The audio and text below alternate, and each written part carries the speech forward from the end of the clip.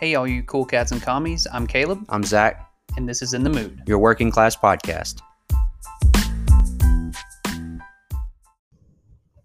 All right. We are back from our slight little hiatus. It was the time to just refresh, Decompress. decompress, recharge the old batteries and get ready to go. Now we're juiced up. We are juiced up and ready to go. So Strap onto your seats and get ready for a good stern talking to. we're gonna have it's gonna be all over the place, and it's gonna be great because we have so many different topics to cover. And you know what? We also don't give a fuck about the comments a little bit.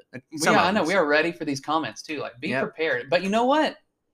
I think that I'm gonna have more Republicans agree with me in this episode than ever before because I'm just gonna lay into Joe Biden. So it's gonna be great. So all you Republicans, don't send me any MAGA gear, but I'm looking forward to hearing about this. But they need to send you a Mitt Romney shirt. Mitt Romney, are they gonna boo me like they booed Mitt Romney? Or they need to make a meme out of the that photo of Ted Cruz dozing off during Joe Biden's. I would say that I'd go learn how to party with Matt Gaetz, but that's going a little bit too far. Matt Gaetz, like what? Oh my God, I don't even know where to begin with Matt Gaetz.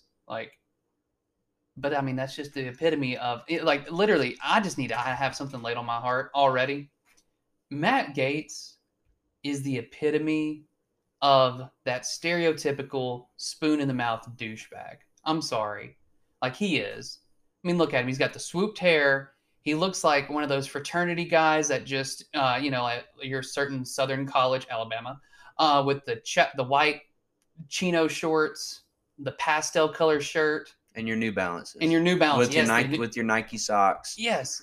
And your parents paid for your whole college education. Exactly. And now. And still give you money on the side. Right. And he's now, look at what's happening with him. Like, it's just, but all I have to say, the chickens are coming home to roost, Bobby. But anyway, I just have a story I have to share. So we've had our little hiatus, and it was at Publix. The Publix. Over by my house. I went to go get groceries, and I had to get my medicine filled. So I go in, and they tell me, "Oh, you're gonna have to wait a minute. We're a little bit behind." And I'm cool with that. I don't mind waiting. So I had to go to the bathroom and wash my hands.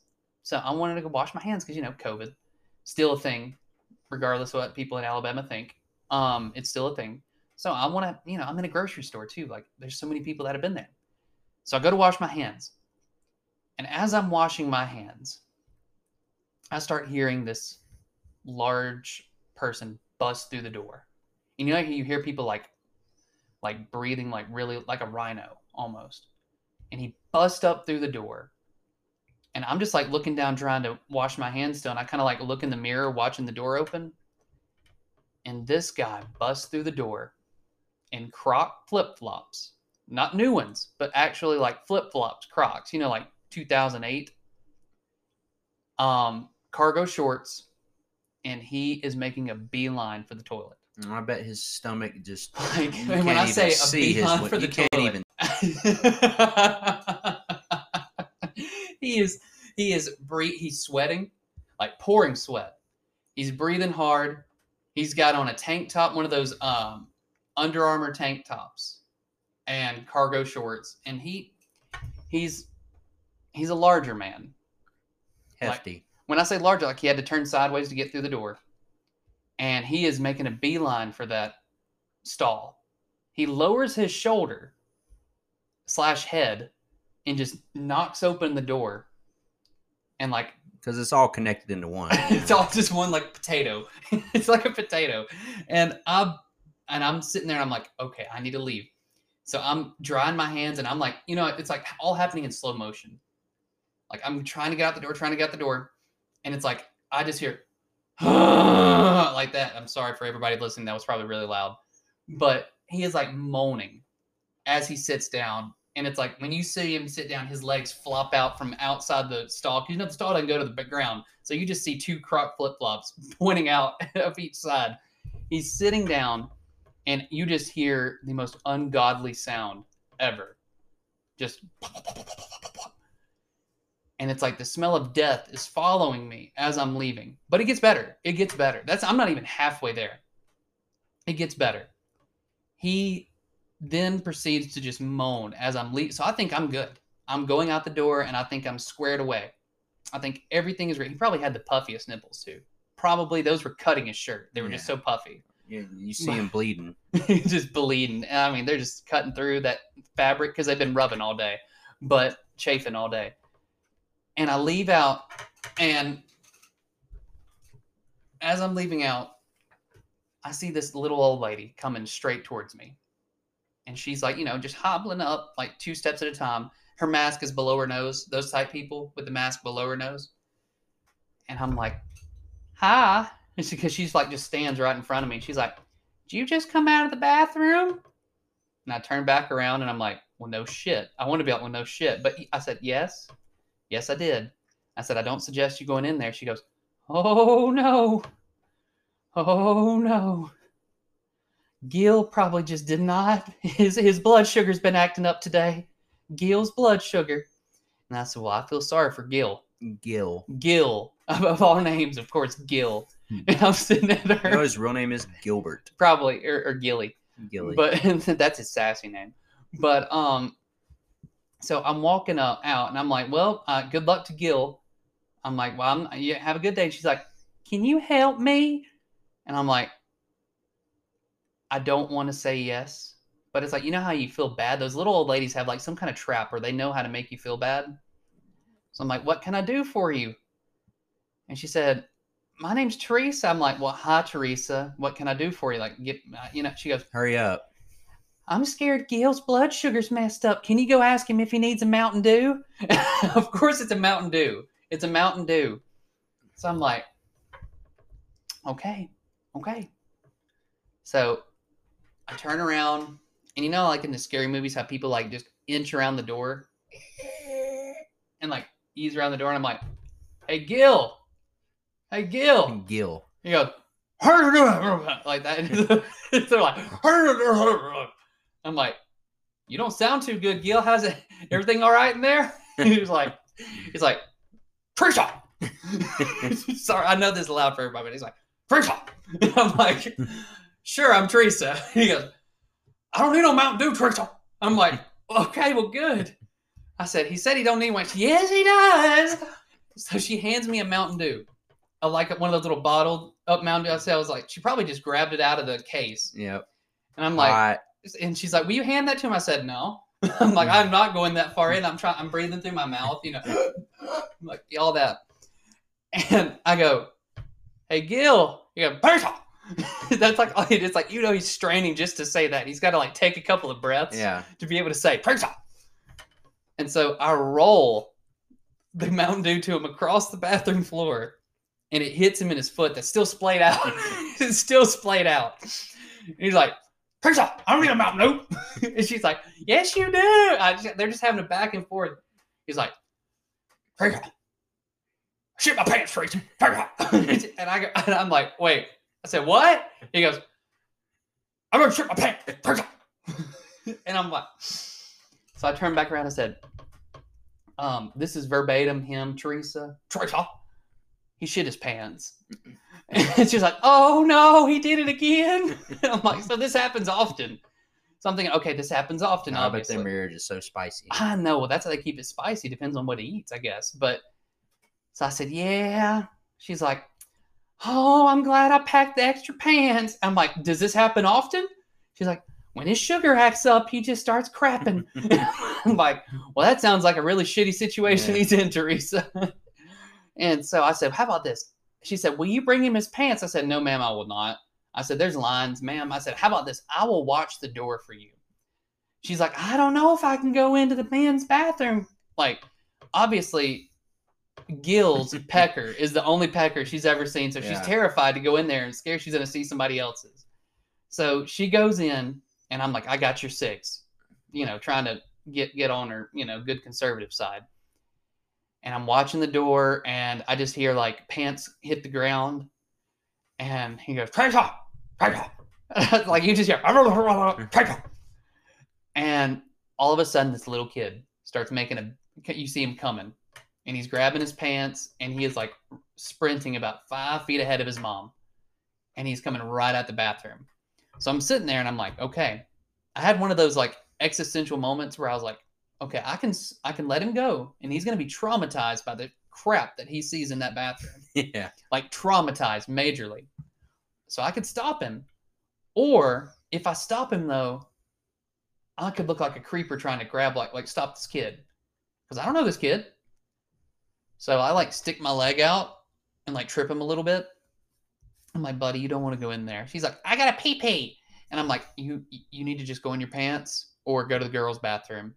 And thank the good Lord, because I hear, and she's like, Gil, shut up, Gil. And I'm just like, finally, my phone buzzes, and I got the text that my medicine was okay. So I leaned my head back in. I said, Gil, I wish you all the best of luck. I said, Teresa, you're the real one. You packed an extra pair of pants. You knew what was going to happen. Y'all have a great day. Like that is, and I'm sitting there the whole time thinking, why is this happening to me? Like all I needed to do was wash my hands. And so I'm like pissed at the pharmacist. I'm like, y'all are the reason I'm stuck in this shitty situation. Like seriously, like literal. But all that to say, that was the last time I went in to Publix to get my medicine. I would never go in to get Publix medicine again. I'll just go through the drive-through. Yeah, it's what drive-throughs. That's what the drive-throughs are for. I've learned that. So I got to meet. That's my story of Teresa and Gil. Like that is America's couple right there. But you know what? That's a good time to what we're going to talk about today because I bet they are the most working class couples that we will ever meet. And probably the most staunchest Republicans you'll ever meet. And you know, we got to bridge those divides because for every and Gil out there, those are two exploited workers that we can get their votes and we can get their support. So all that to say, it was an interesting story. That's my story from the time that we've been away. So sounds like a story worth sharing to the viewers, to be honest. I've been waiting to share that with you. So anywho, what do you got to share with us, Zach? Pretty much this it's gone on a couple weeks. It's the drama between number one, the how do you feel about the vaccination that everybody got called out, that Joe Rogan got called out on? Well, I'm just glad he got called out finally. Like Joe Rogan, I feel like he signed that big $100 million $100 million streaming deal for Spotify a year, right? No, it's like a 10-year, $100 million deal. Oh, okay. So he's making that big money, and he's lost out on being in touch with his listeners, essentially. Because, well, first off, it just starting off, he was talking about the having no idea that everyone got the stimulus checks. And he says even the people who already work and have a job. Right. I'm like, buddy, you realize you're the reason I'm into podcasting, but still you are literally set beyond 99.9% of the people in the country. And the fact of the matter that you're getting mad over a person who makes $7.25, you're mad at them getting a stimulus check is beyond while you get ridiculous. To sit on your ass and make a podcast and get paid $100 million. Yes. Like, so you have the nerve to be mad about somebody getting pennies for what compared to what you make. Like, it's just, and that just goes to show the divide and the disconnect between rich and poor. Yes. And if that's not like completely just the epitome and symbolic of that. But then also in this last week, he was talking about, because when the whole situation over, he said like young people shouldn't get COVID or young people shouldn't get he says vaccine. He says if you're a healthy 21-year-old, you should not get the vaccine. And it's like, what stats? But then on the next episode, of course, he got called out and got a heap of shit. He even had Dr. Fauci call him out. And what he said was, it's for two reasons. If you're doing it for people, it's a whole other different scenario instead of just you just deciding to get the shot for yourself instead of you caring and looking out for other people. Exactly. And that's the whole thing is like, it seems like he got caught and then it seems like he needed to get back in. Yeah. Yes, try to get back in good graces. But good thing he did. So he needed good PR. But that's just our society in general is we're so focused on, our society preaches, you get you do you, and focus on you and making that dollar for you and fuck anybody else that you have to mess over. Excuse, like, sorry for the language, but that's just in general, like, This language this is a language podcast. It's okay. We'll be all right. explicit. But that's, I mean, that's what our society pushes, is, you know, that rugged individualism, to where you're not supposed to care about others. And that's just what's so messed up, is like, you know, I got the vaccine not because I'm terrified, like, not because of specifically me getting being it, terrified yeah. of getting it, But or for me other getting it. people. Yeah, it's for other people. It's the elderly people in my family that I'd be worried about potentially spreading it to. That's we only see them once a year. But I mean, in general, though, you know, like, I come into contact with, oh, damn it, Zach. But for that 1 minute, but for that 1 year, for those about 30 to 45 minutes, you know what? It's completely, I mean, you risk exposing you. Right. And I mean, you know, I'm doing my part. But seriously, though, like, that's what, I guess it's just all that disconnect and just entitlement and privilege that he has. Because he knows also that he's like, well, my kids got it and they didn't have any horrible symptoms. Okay, well, good for your kids. And I'm glad your kids didn't. But I can give you 8 examples off the top of my head of young people who have died from COVID. But let me ask you this, though. I'm not trying to put you on the spot. Is it the fact that, like you said, most of the people that got it and died were either morbidly obese or having some kind of underlying health problems along with the coronavirus that ended up doing them in? There were young athletes that ended up dying after getting the coronavirus. There was one 19-year-old pitcher out of California. I don't remember his name off the top of my head, but he had just graduated high school, and he ended up getting it. And his brother posted on Twitter about how they had to take him off of life support because he was dying from after contracting COVID. There was an African American football player in, was it New Jersey? He was like 20 or 21, and he ended up dying less than a week after contracting it. So there's plenty of examples of young people getting it and dying that were perfectly healthy. It's just the coronavirus affects everyone differently. Right. Let me ask you this. Do you also think it's the different variants that do them in? And that's the big thing that everybody doesn't get, is like, you know, that's great. And that's what everybody's talking about. We need to push worldwide vaccines, because even if we fully vaccinate, there's different variants and mutations. Jesus Christ! Speaking of that, I hate to just take you off on a. It's not a side tangent, but have you seen the cases in India? And that's right to my point. Is they're saying close to they don't know how many people in India actually have it and how many people actually died. And there's been over at least what I've looked, 400,000 deaths. 400,000 deaths already. Yeah, they're averaging 300,000 cases a day. And you realize that they're having to, like, I was looking on Snapchat through like the Daily Mail, and it said that this 2 sons of the mother were driving her dead corpse to the crematorium on a motorbike. And they're having mobile crematoriums, essentially, where they just have to set up burn pits, essentially, because so many people are dying because they don't have the infrastructure to help the people. And they're having to rely on foreign aid. And because they don't, and that's what we need to be doing. We do not need to be making a profit, worried about profit for a vaccine. So then we have all these variants that are now mutations, another word for variant, allowing to happen because we're not able to get a worldwide control on this virus. So we're going to still have this virus worldwide. It doesn't matter if we get fully vaccinated as a country, because until you get a handle of it worldwide, it's still going to mutate, and those mutations can make their way to the U.S. and still have an outbreak. And so do you think even with people who do get the corona shot, like, say, whether it be Moderna or J&J or whichever one. They pulled J. But my question is, do you think it's true that, like, if they actually, like, do you think they'll be able to achieve herd immunity or what? I mean, herd immunity. Even with once you get the vaccine, you can still achieve herd immunity, right? Yes, eventually, but that's still 6-8 months away. So even people that are like completely vaccinated, it's not like you still can just then go about your normal day, because we still have to ensure that everyone is able to get vaccinated to reach a certain percent. And people, it's not guaranteed that people still can't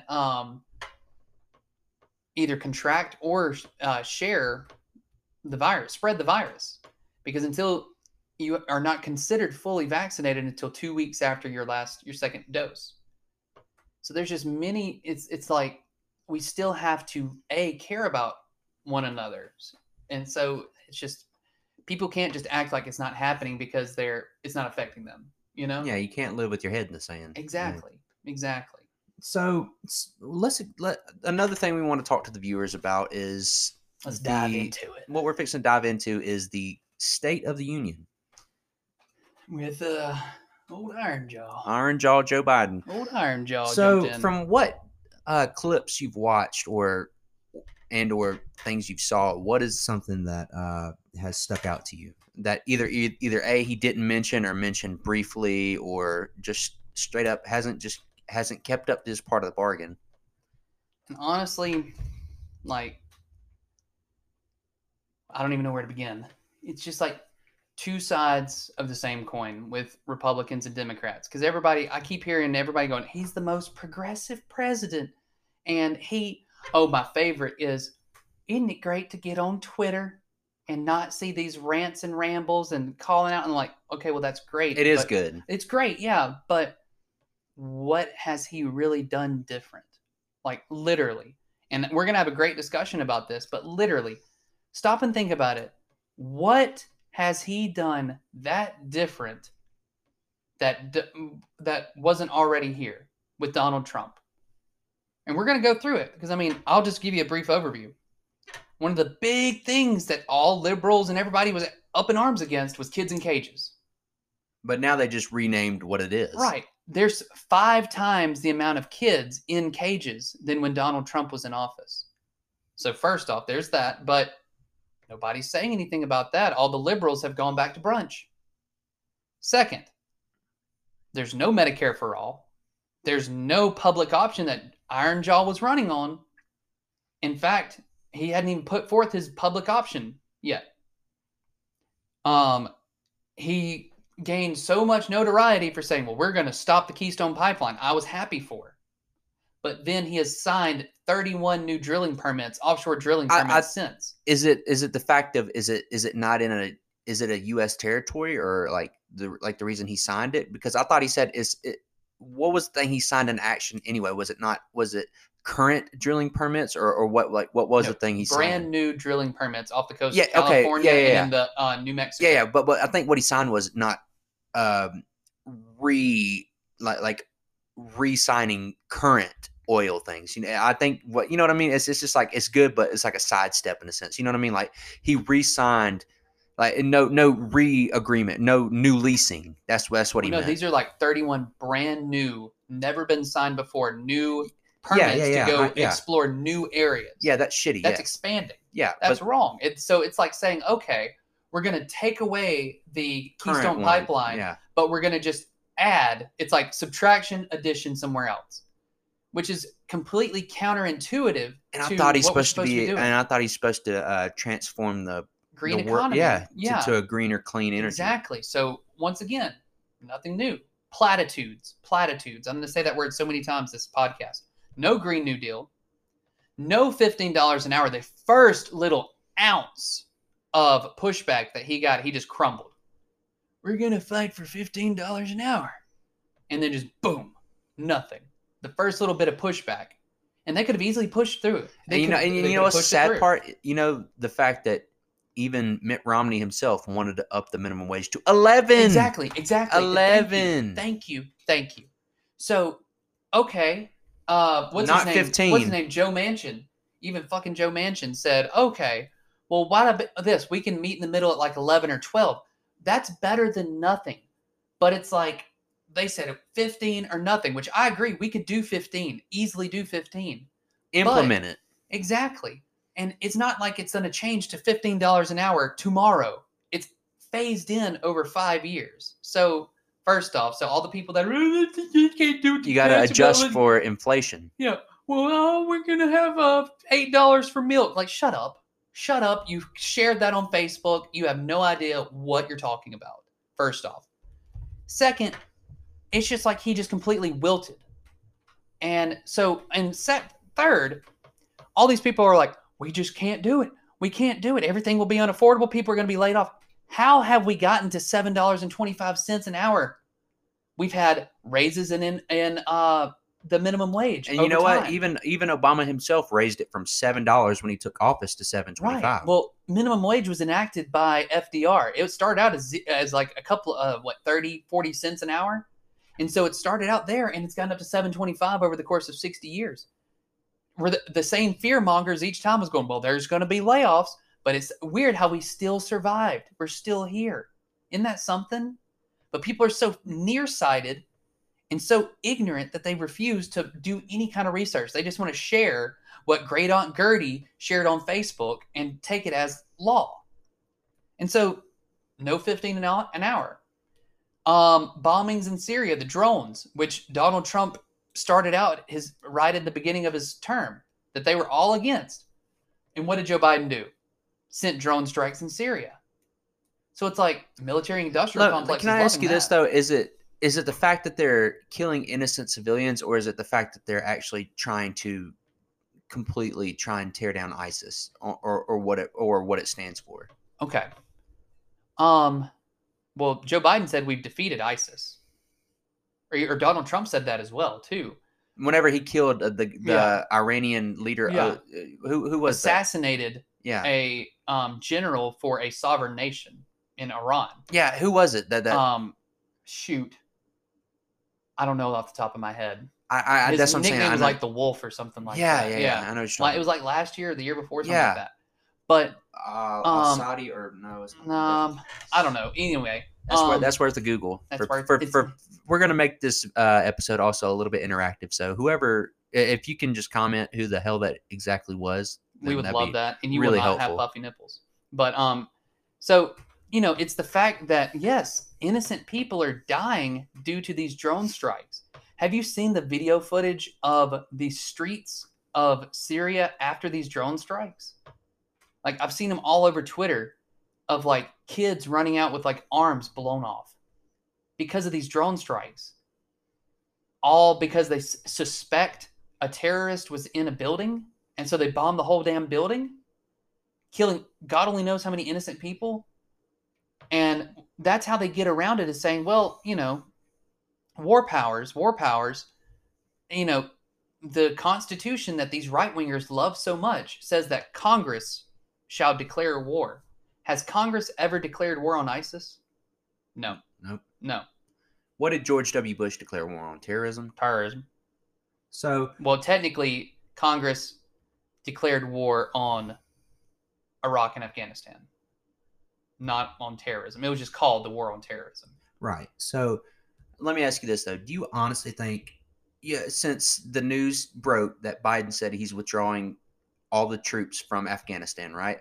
So do you honestly think that once they withdraw, how do you know that it's not just going to go to hell in a handbasket? Well, he's not withdrawing all the troops. In September, right? No, September 11th. Is what he says, that we're going to withdraw the troops, but we're leaving close to 3,000. We're just privatizing the military. So instead of having actual U.S. soldiers, we're just having private military, which is the same thing. Okay, but my question is, like, how is that a bad thing to you realize that if you leave a nation like that, which is already most likely probably crumbling as is. So if you take your military presence out of there, how do you know they're not going to go back to killing their own citizens? Well, we can't just you know what I'm look saying? At Vietnam. The anniversary of Vietnam was just this past week, the withdrawal from Vietnam.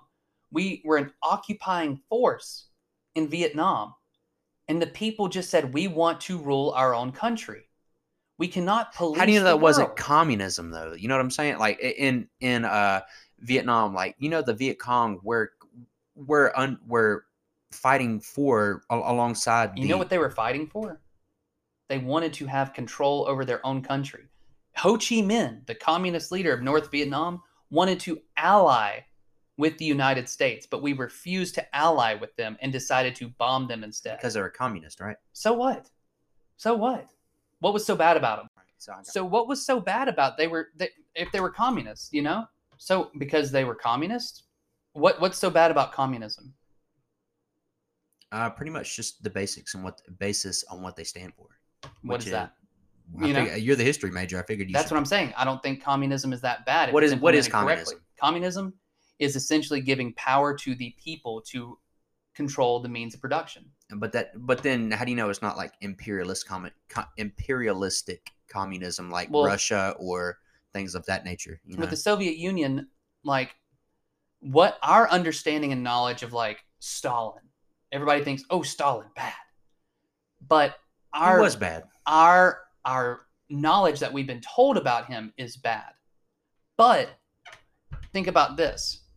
The Soviet Union went from being an agrarian society to being an industrial superpower within 40 years. So Comparing against the United States. Huh? Racing against the United States. Whether the space race, just things of right, that but nature. still became a Yeah, exactly. Yeah, I was industrial complimenting power. that, Yeah. They took their literacy rate when the Russian Revolution happened in 1917. 4% of Russia could read. Within 40 years, their literacy rate was up to 85%. That is amazing. Also, they had universal health care in the 1930s. They also ended differences in pay for gender based on male or female. There was not the wage gap. So what I'm saying is what we've learned about the Soviet Union is propagandized, is what I'm saying. Yeah. So am I claiming to be an expert? No, but we can't just say, ooh, communism bad. Okay, well, what's your source? Well, my history book. Okay, well, your history book also said that slavery was okay. Your history book also said that, well, Native Americans, they were just in the way of westward expansion, So we can't really trust what the history books say. Right. So fast forward to where we're at today. So regarding the withdrawal of troops from Afghanistan, in your own opinion, what do you think is the best way to combat ISIS or terrorist organizations like Al Qaeda or things of that nature? Okay. How do you suggest going about it? Because they're still going to chop kids' arms off. They're still going to commit public killings. They're still going to do all these harsh things that people don't want to acknowledge. And I agree what you're saying.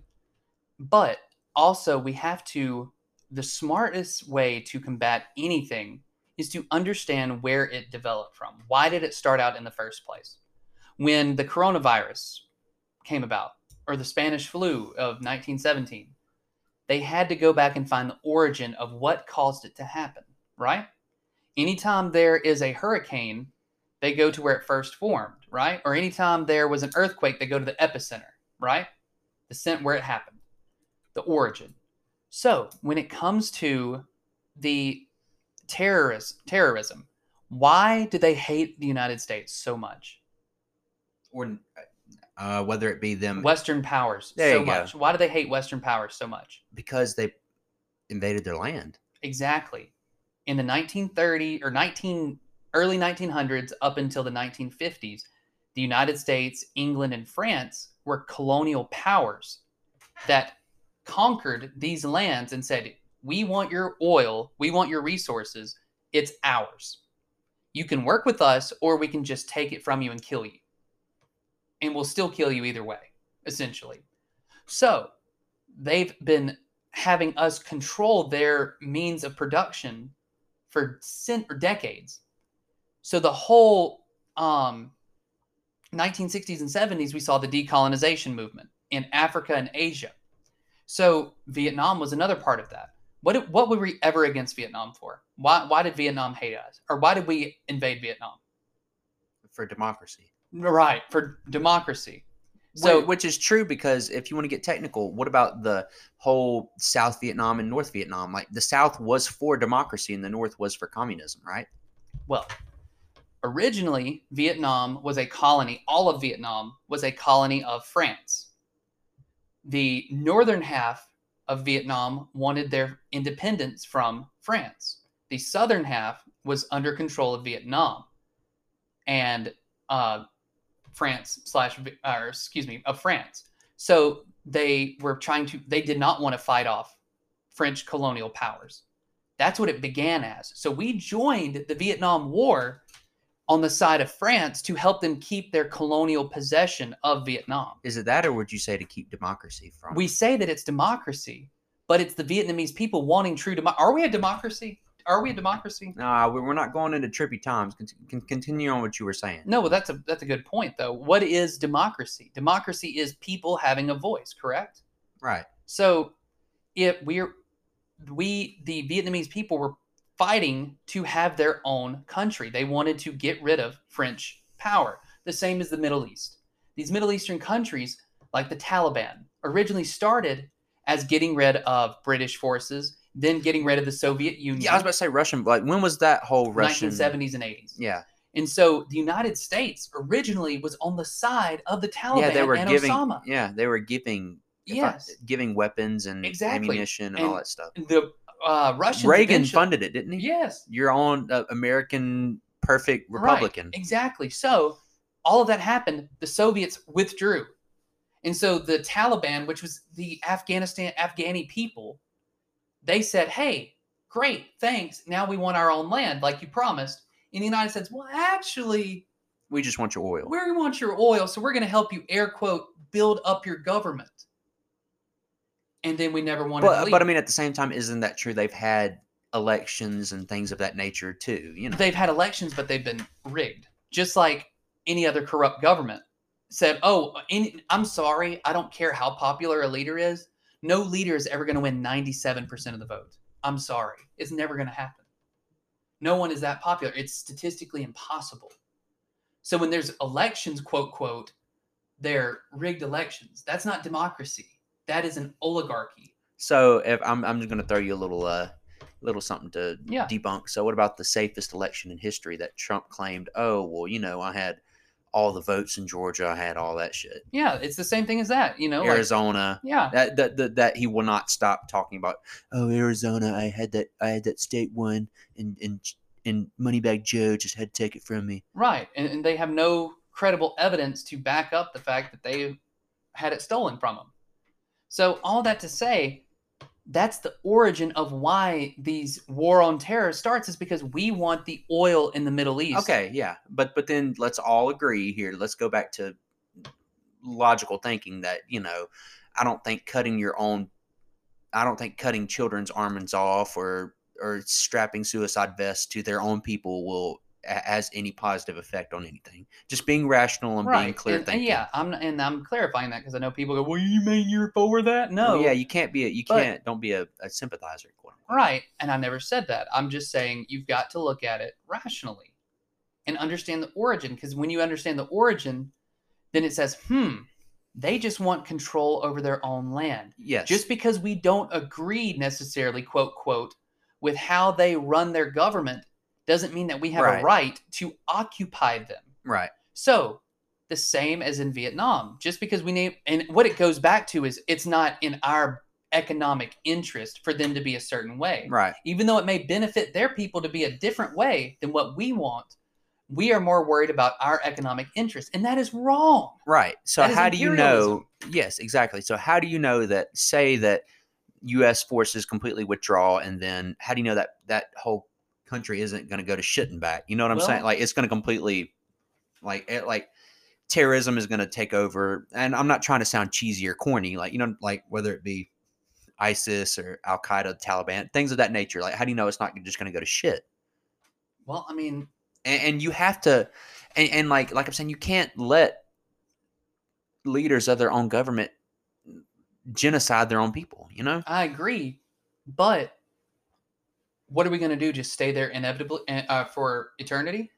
No. Have a presence. Not. I'm not talking about have full-fledged armies. I'm talking about the same way America has bases in Japan, Britain. Why? Why?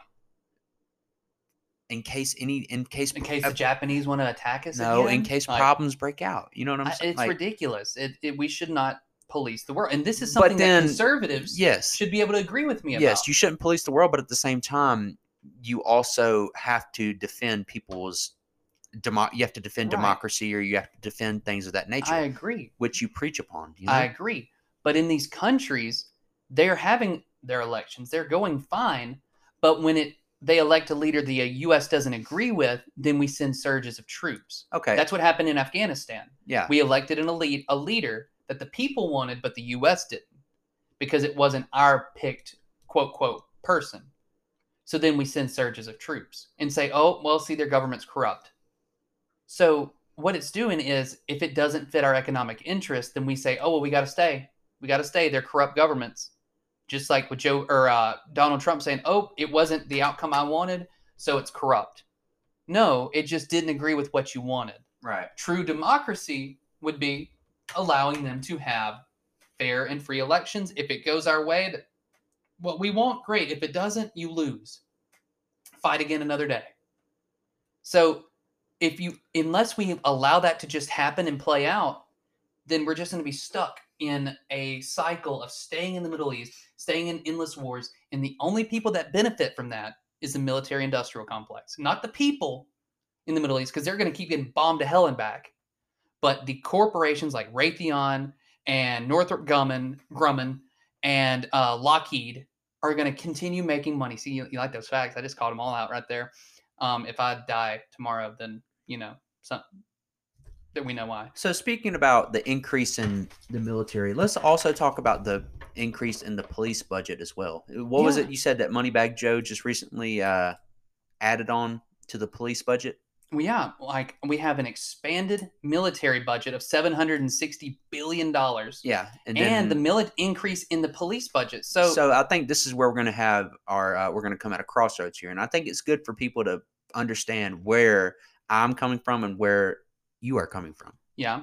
I think we both want the same thing. We just have different ways of getting there. And we have different ways of approaching it. Yes. So let's deconstruct it for the listeners. Yeah. So explain your view. Yeah.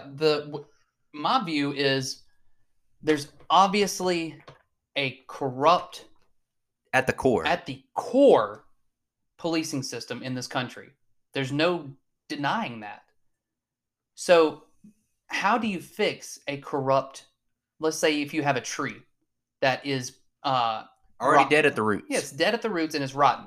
If you cut off a branch, does that solve the issue? No. You have to dig it up by the root and completely reconstruct it.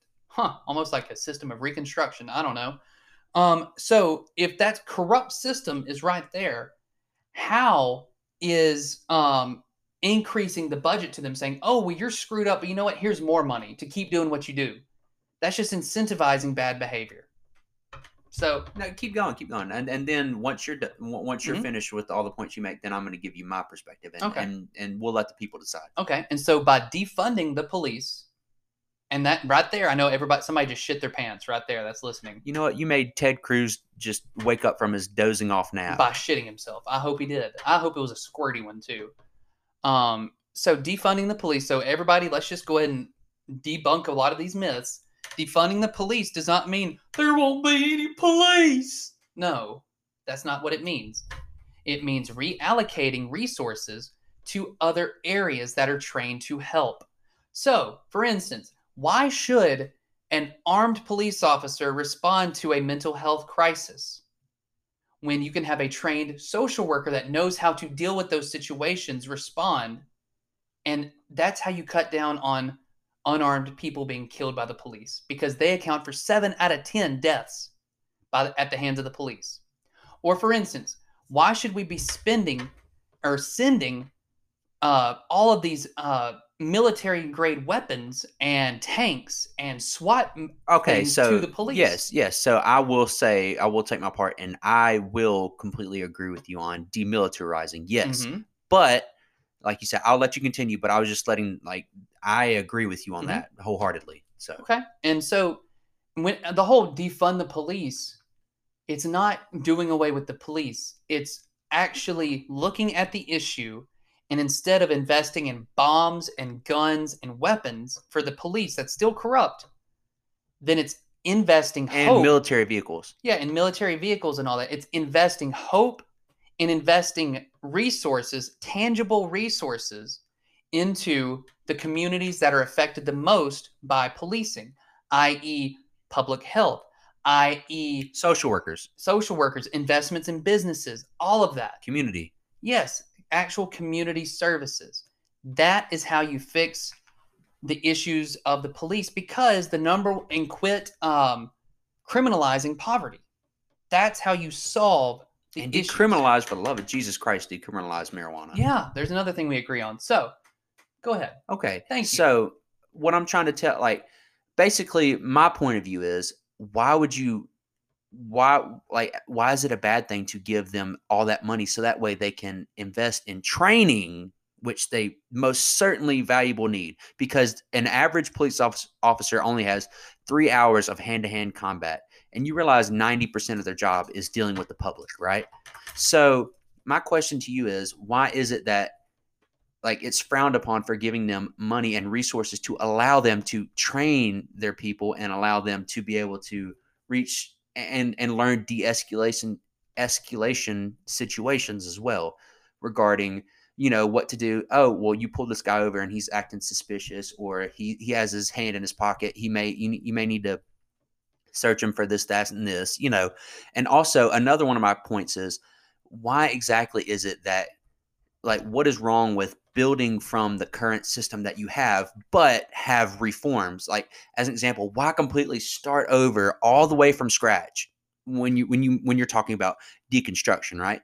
Why start all the way over from scratch, and you already have some decent policing policies? I'm not saying all of them. I'm not saying, you know, whether it be chokeholds, whether it be allowing your officers to carry AR-15s. I'm not saying that shit. I'm just saying, like, you already have some good foundations. So my point is, why completely strip it all down and start over when you can reform the bad policies and then add on and then just continue to customize from the good ones?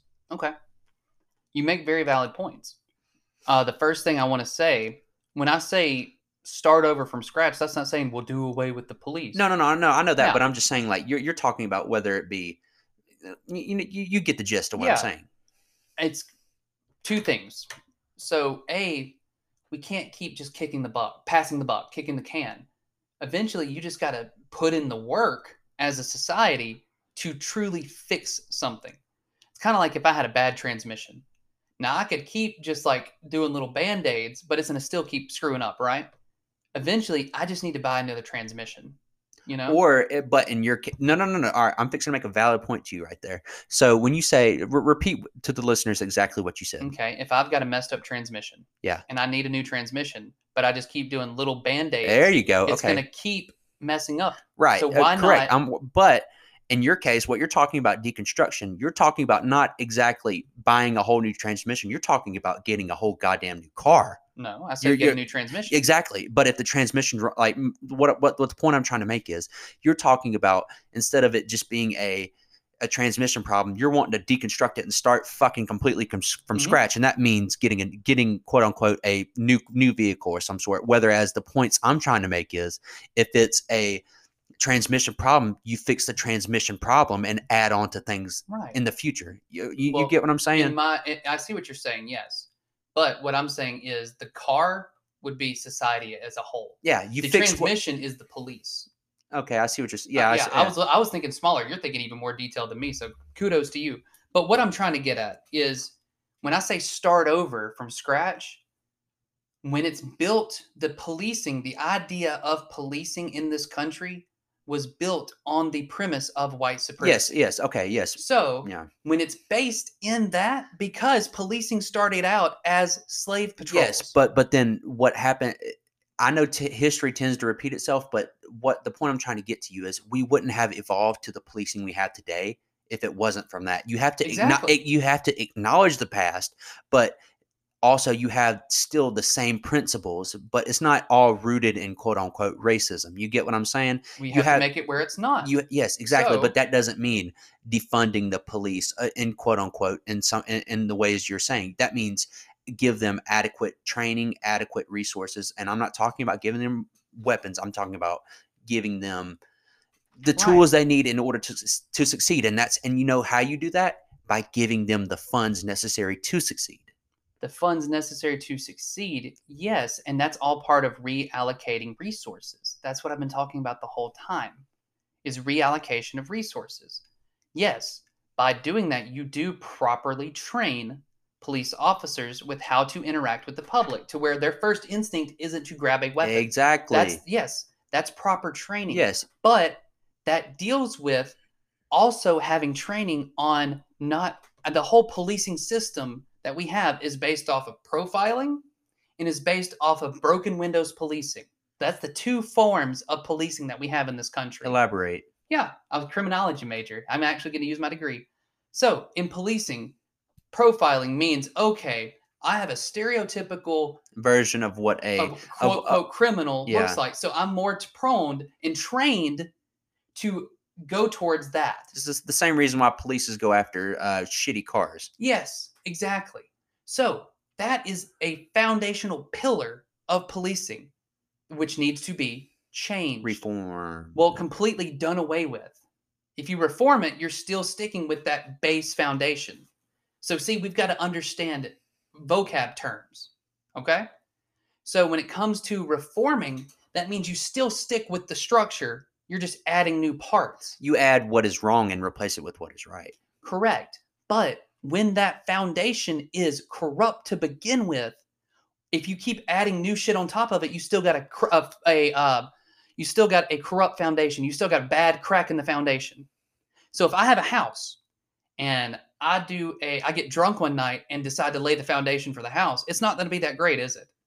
So if I keep building on top of it, even if I tear the house down but don't fix the foundation, it's still going to be corrupt. Right.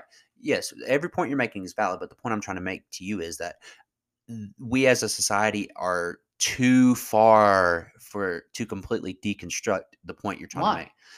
The whole point is, like, we as a society, I know you're asking why and stuff, but this is just, you have to look at it like as is, right? In this current society we have now, we are already too far gone for that. You have to build upon and you have to reform what is unjust and make it just, and you have to build from there, because like you said, the origins of policing may have been in slavery, but the origins of police today, 99.9% of police officers are good cops. You get what I'm saying? Yeah, and so that's not me saying that all police is bad. Yeah, I understand. Yeah. What I'm saying is there are good cops. I personally know good individuals who are police officers, but they are drowned out by everything else that happens. Because I truly believe that individuals went into being a police officer because they wanted to do good in Public the community. service. Yes, that's what it's supposed to be. So why are we as a society okay with completely deconstructing other issues that, like, for instance, we gut the shit out of education and don't think a thing in the world about it? Teachers have to do more with less than any other. And have to use your own money. Yes. So why do we not think twice about that? But when it comes to same thing is defunding the police, is taking away resources to add somewhere else to make it more efficient.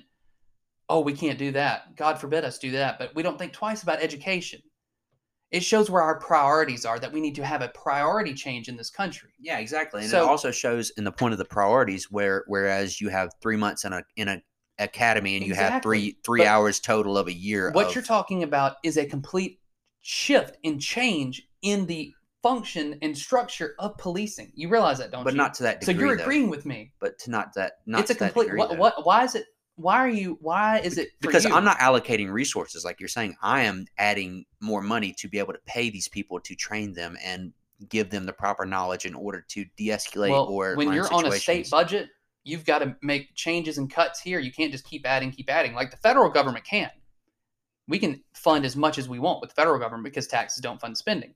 But on state levels, they have a certain budget to work criteria. with. Yeah, I see what you're saying. So if you've got $100 and $10 goes to policing. Yeah. And then the rest goes to tax. You know, exactly. Yeah. Or let's say you got $100 for policing. So you got to be on a state level. You've got to decide how much of that $100 do you want to spend on training? Because priorities say, well, we're going to spend $9 on weapons and new drones for the police, like New York City did with that robot dog or whatever the fuck it was, and state-of-the-art SWAT stuff. But then we spend like 50 cents on training. Yeah, that's militarization. So yes, I don't agree on that. That is refunding or reallocating resources. That is defunding the police. It's moving resources in the same police department though. It's not moving them to social workers.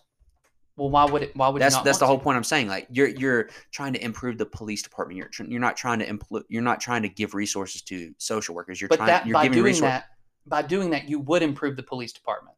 But by doing that, you're taking away money that could be used for whether it be the gang units or whether things that actually matter. I'm not talking about giving them new SWAT vehicles. I'm talking about you're moving it to gang units. You're moving it to drug units, trying to find you know what I mean? Yeah, and all those you can then go and say, well, what is the origin of the drug dealing in this country? Everybody agrees the war on drugs is ridiculous. Yes, Yeah. but I'm just saying you're moving them in the same department. You're not moving them to a whole other situation. But see, by moving them to a whole other situation, you would then be freeing up police departments to focus in on specific areas and not have to focus in on non-violent, non-criminal cases. So by then having calls that usually go to the police about mental health crisis would then be sent to a social worker. Yes. So that's allowing police officers, freeing them up to do other things. Right, but but as an example, like say the police officer does get called to the mental health crisis, right? If they were to have instead of bringing a social worker, if you have a police officer that is adequately trained and adequately taught, learned how to disable. So we should just do away with social work? No. I'm just saying as an example. That's just making it a lot more complicated, though. So then, not only does a cop have to respond to violent cases that they should be trained for, they've then also got to be trained with how to respond to mental health cases. That just doesn't make sense. That's not efficient. That is not logistical. When you could send resources to people who go to school and are trained as a career in helping mental health crises, that makes more sense, doesn't it? Yeah. So why is that a bad thing? No, it's not a bad thing, but it's not taking away from police. It's taking away from their overall budget that they could be used for training or supplies or things of that nature. I guarantee you, if they would provide funding for the police with the specific interest of de-escalation and anti-racist policing and changing the pillars of policing to not focus on broken windows, which is, okay, every little tiny infraction we've got to send armed responses to. Yeah, so like that's called community so you're talking policing. So you're talking about like a speeding ticket or something. Yeah, there shouldn't be armed police responses to speeding tickets when you can have red light cameras. So that's called reallocation of resources. That's completely changing the foundation of our current policing system. Correct. Which is a good thing. Yes, it can be in some instances. But then also when you have politicians who make, like I was telling you earlier, very blanket statements that saying completely abolish the police or things of that nature. How do you handle things like that whenever people make ridiculous accusations like that? It gives the whole look of it a bad name is the point I'm trying to tell you. And I see what you're saying. And I'm not 100% well-versed on abolishing the police. I'll be the first to tell you that. And what all that really entails. Right. But would you agree, honestly, that that's just a blanket statement? I think that media then runs with things and skews the narrative away. And when you lose the narrative. Like progressive policies about defunding the police have lost the narrative to conservatives who are fear-mongering, saying you're never gonna have any more police, when that's the antithesis of what it really is. So I think we lose the narrative when it comes to that.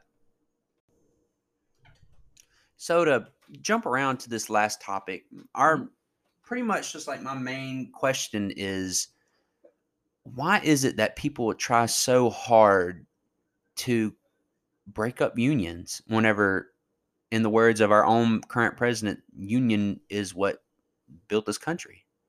And that's what doesn't make sense is... First off, we need to dive in a little bit and just explain what exactly is so good about unions. Like, why in your opinion, why are you pro-union? Why am I pro-union? Okay. A union at the core is giving a voice to the worker. It gives people a seat at the table, pretty Mhm. much. So in metaphorical terms, like it gives, instead you have your CEO that's raking in all the big bucks, and you have, if you were a union, you would have a seat at all. You would have a seat at those earnings, is what I'm Exactly. saying. And that's what I'm trying to get at is like, you know, when it comes to a union, if it without a union, all the power is in the hands of the owner because they have all the leverage. And So he can if you exploit the fuck out of you, right, and so if you have a union, that is a collective group of people workers. exactly at that business, and they are able to have leverage their own power because there's power in numbers. Because if a group of people come together and say, you know what, we want our demands heard, and if we don't, we strike, which means the owner will not be making money because production will cease. That's called power. Because the workers should have the power because they make the businesses great. Right. So let me ask you this in Mhm. response to that. So say that, your workers go on strike. Like, what prevents that CEO from firing everybody and starting over? Because somebody will still work that same job. You know Because what I'm that is, saying? yeah, I see what you're saying. That's very inefficient for them. Because think about it. That's all new workers Training. that they have to pay and lose production because production's going to plummet. So they lose all that production and all that money that they're going to have to waste to retrain. Right. So that's why it benefits businesses also in the long term to have to work well with their union. Because the higher paid, more well paid the workers are, the happier they are, the higher morale they have, the more productive they are. So they also don't leave as often, so they're able to make more in production, which means more profits for the business. And what's the crazy part is the fact that people don't want to acknowledge that if you actually You know pay why? people, they will stay. And you Like, know why? Because that's viewed as a Democrat position. And in this part of the country, anything that has a D beside it, we are against. you're pretty much just trash, throw it out the window. Exactly. And that's why it's more important to look at the policy and not the party. You like that? So, this is a working class issue. This is an issue that affects 99% of the people, the 99%. So, it's bigger than Republican or Democrat. It's a working class issue that we need to tackle. So, it's like I want to I said let's say if you were a Republican, hardcore MAGA supporter, right? Let's say if you were that hypothetically. I'm sorry, first off. Yeah, don't throw that on me. But you are a comrade of mine. You are a fellow Worker. exploited worker. Just like Fred Hampton. He said Fred Hampton of the Black Panther Party was able to get white racists to come to the table and work with black Chicago gangs because he said, you know what? We may not go to dinner and grab a beer together, but we both are being exploited by those in power. We're both being exploited by the elite because it's bigger than race. It's bigger than party. It's bigger than part of the country. It's bigger than whether you are gay, straight, rich. It's a rich, poor issue. That's what it matters. And that's what we're trying to get people to see is that it's bigger than if you're a Republican or a Democrat. It's a human issue, a worker issue. Because at the end of the day, there's a lot less of them than there are of us. But why should they have all the power when we are what makes this country move and we are what makes businesses function? You know what's the sad part is whenever they say, "Oh, well, you know what? They're overseeing the company. They're overseeing the company for their own benefit." Exactly. They're not looking at to give workers raises or increase quality of healthcare. They're looking for their own bank. Exactly. And that's what it comes down to. These are policies, and that's all these different things that we've been talking about tonight. All these different things about Joe Biden and who's actually being helped with this new administration.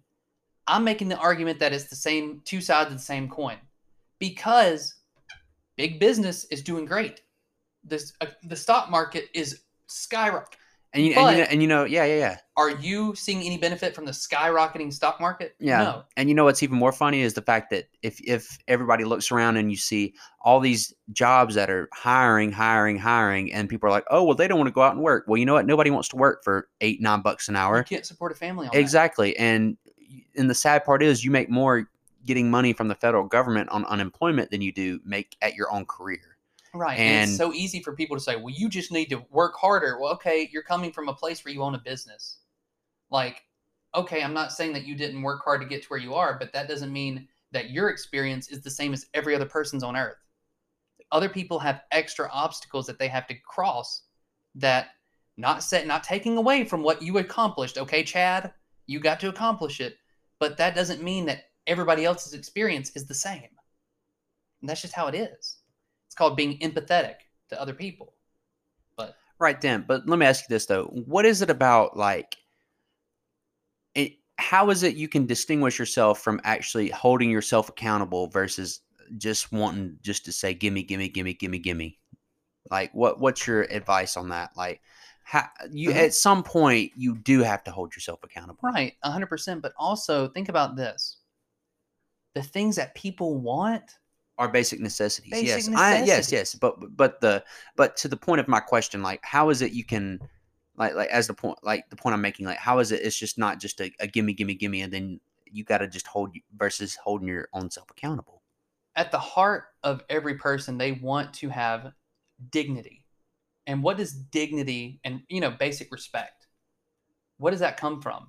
Being able to provide for your family. And at the heart of the issue, people want to be able to provide for their families. And it's just like what Henry Wallace said and with FDR in the Economic Bill of Rights. Everyone wants the freedom from want. So they want to be able to provide for their family. They want the dignity of a well-paying job. A job that they don't have to work three and four jobs to provide basic necessities for their family. It's not like everybody's asking for a mansion. We're just asking for basic necessities. And that's what the majority of people just want to be able to provide for their families. Are there people that play the system? Yeah. But, we can't let a small group categorize entire swaths of workers. And think about this. We are the wealthiest nation on earth. Why should anyone have want in this country? There's people that could physically never spend the amount of money that they have, can never go broke. So why not take care of the people who got you there? Right. So let me counter you right quick, and we'll draw this to a close. So repeat to the viewers exactly what the point you were getting at. Why should any owner be living well off while their workers are having to struggle to make ends meet by working for them? Okay. Yes. So my point is like, why is it like, as an example? Can I give you an example? Yeah. Why should Jeff Bezos or Elon Musk be worth hundreds of billions of dollars? I see what you're saying. But yet their workers who work 40 hours a week for them still cannot make ends meet in their homes with their families by working for them. Right. But then, So when you were making about the point you were making about, oh, well, there's going to be people that play the system and all that stuff. So why is it that you should, whenever it's statistically proven that if you give people who don't have a lot of money a good bit of money, they're not going to spend it on the things that you should be spending your money on. As an example, whether it be like you're gonna spend it on ho-hos and pack of L&Ms. You know what I'm saying? You're gonna waste your money. You're gonna waste your allocation. 100% wholeheartedly disagree with that. If people are given money, they're gonna spend it on what they need. Right, but you don't think that, as an example, you're Joe Blow off the street that's going to get there's some random person blow it, yeah, but you can't screw over everyone because of the actions of a few. You have to look at the greater good, the overall. Yeah. If everybody focused on the what ifs, we would have never been where we're at today. Yeah, but you get half the poor people spending however many money on fucking lottery tickets that's blowing your money. You know what I'm saying? You're making up hypotheticals though. But you're going way down the rabbit hole. I'm not trying to go down the hypotheticals. No, I'm not trying half the poor people. I'm just using you at your own words, so you need to clarify what you're saying. Yes, okay, I'm sorry. I'm not trying to make blanket statements. Well, you did. I said I'm sorry. So, anywho, like I was saying, so like people who don't, long story short, people who don't spend their money wisely. That's all. Okay, there's going to be that all the time. Okay. So, but does that damn them for the rest of their life? I'm not saying it does. So I'm making a counter statement. That's how these work. So if people are going to blow their money, there's some people that will, yes. But we're getting so far into the weeds, you're deflecting away from the big issue. That You're using a whataboutism. yeah. You're saying, well, what about the guy that's going to blow his money? Okay. Well, A, do you have any statistics to prove that? No. B, you cannot categorize an entire group of people who are suffering through no fault of their own, that are suffering by not being able to make ends meet, even though they work 40 hours a week. They work just as hard as you and me. But just because of the circumstances they were born into, The cards you're dealt. yes, the cards they are dealt, that should not damn them for the rest of their life. Yeah. Okay. I see what you're That's saying. all I'm saying. Right. Okay. Any other things you want to add? Pretty much, like you said, you pretty much closed the book on that chapter. So, like I said, I think think we ought to just end it off on a high note like that. Definitely. And we were able to cover a wide variety of topics for And sure. you know what? Let us know if you like this style or format better than our normal shindig. Yeah, I like how, it's free flowing because there's so many different issues that are facing us in Yes, society and today. it's fun to just jump around instead of just landing on a script, Uh-huh. quote unquote. Whether Yeah. it just be 1, 2, 3, 4, 5. We're going to talk about such and such. I'd rather, to me, it just feels more natural and free flowing, just Mhm. being able to jump from topic to topic and things that people actually care about and want to talk about. There's so many issues facing us today. And so we want to be able to cover all of them. But we want to also hear from you. And the better we're able to better plan, the more we hear from you. And we want to know what issues and topics are you wanting to have covered. Hell, you want to come on and we'll talk with you. So it's like we want to be able to Interact. yeah, we want to interact with you and have our content reflect our viewers. We want our content to reflect our viewers because this is a podcast from the perspective of Working class people. So there you go, man. You like that. So I definitely want to be able to have our podcast reflect that. So definitely leave us a review. Make sure you hit that subscribe button. We are now on about every platform you can think of. So make sure to hit that like, subscribe, and review. Indeed. So take us out, Zach. Levitating your perspective each episode at a time. Y'all have a great weekend.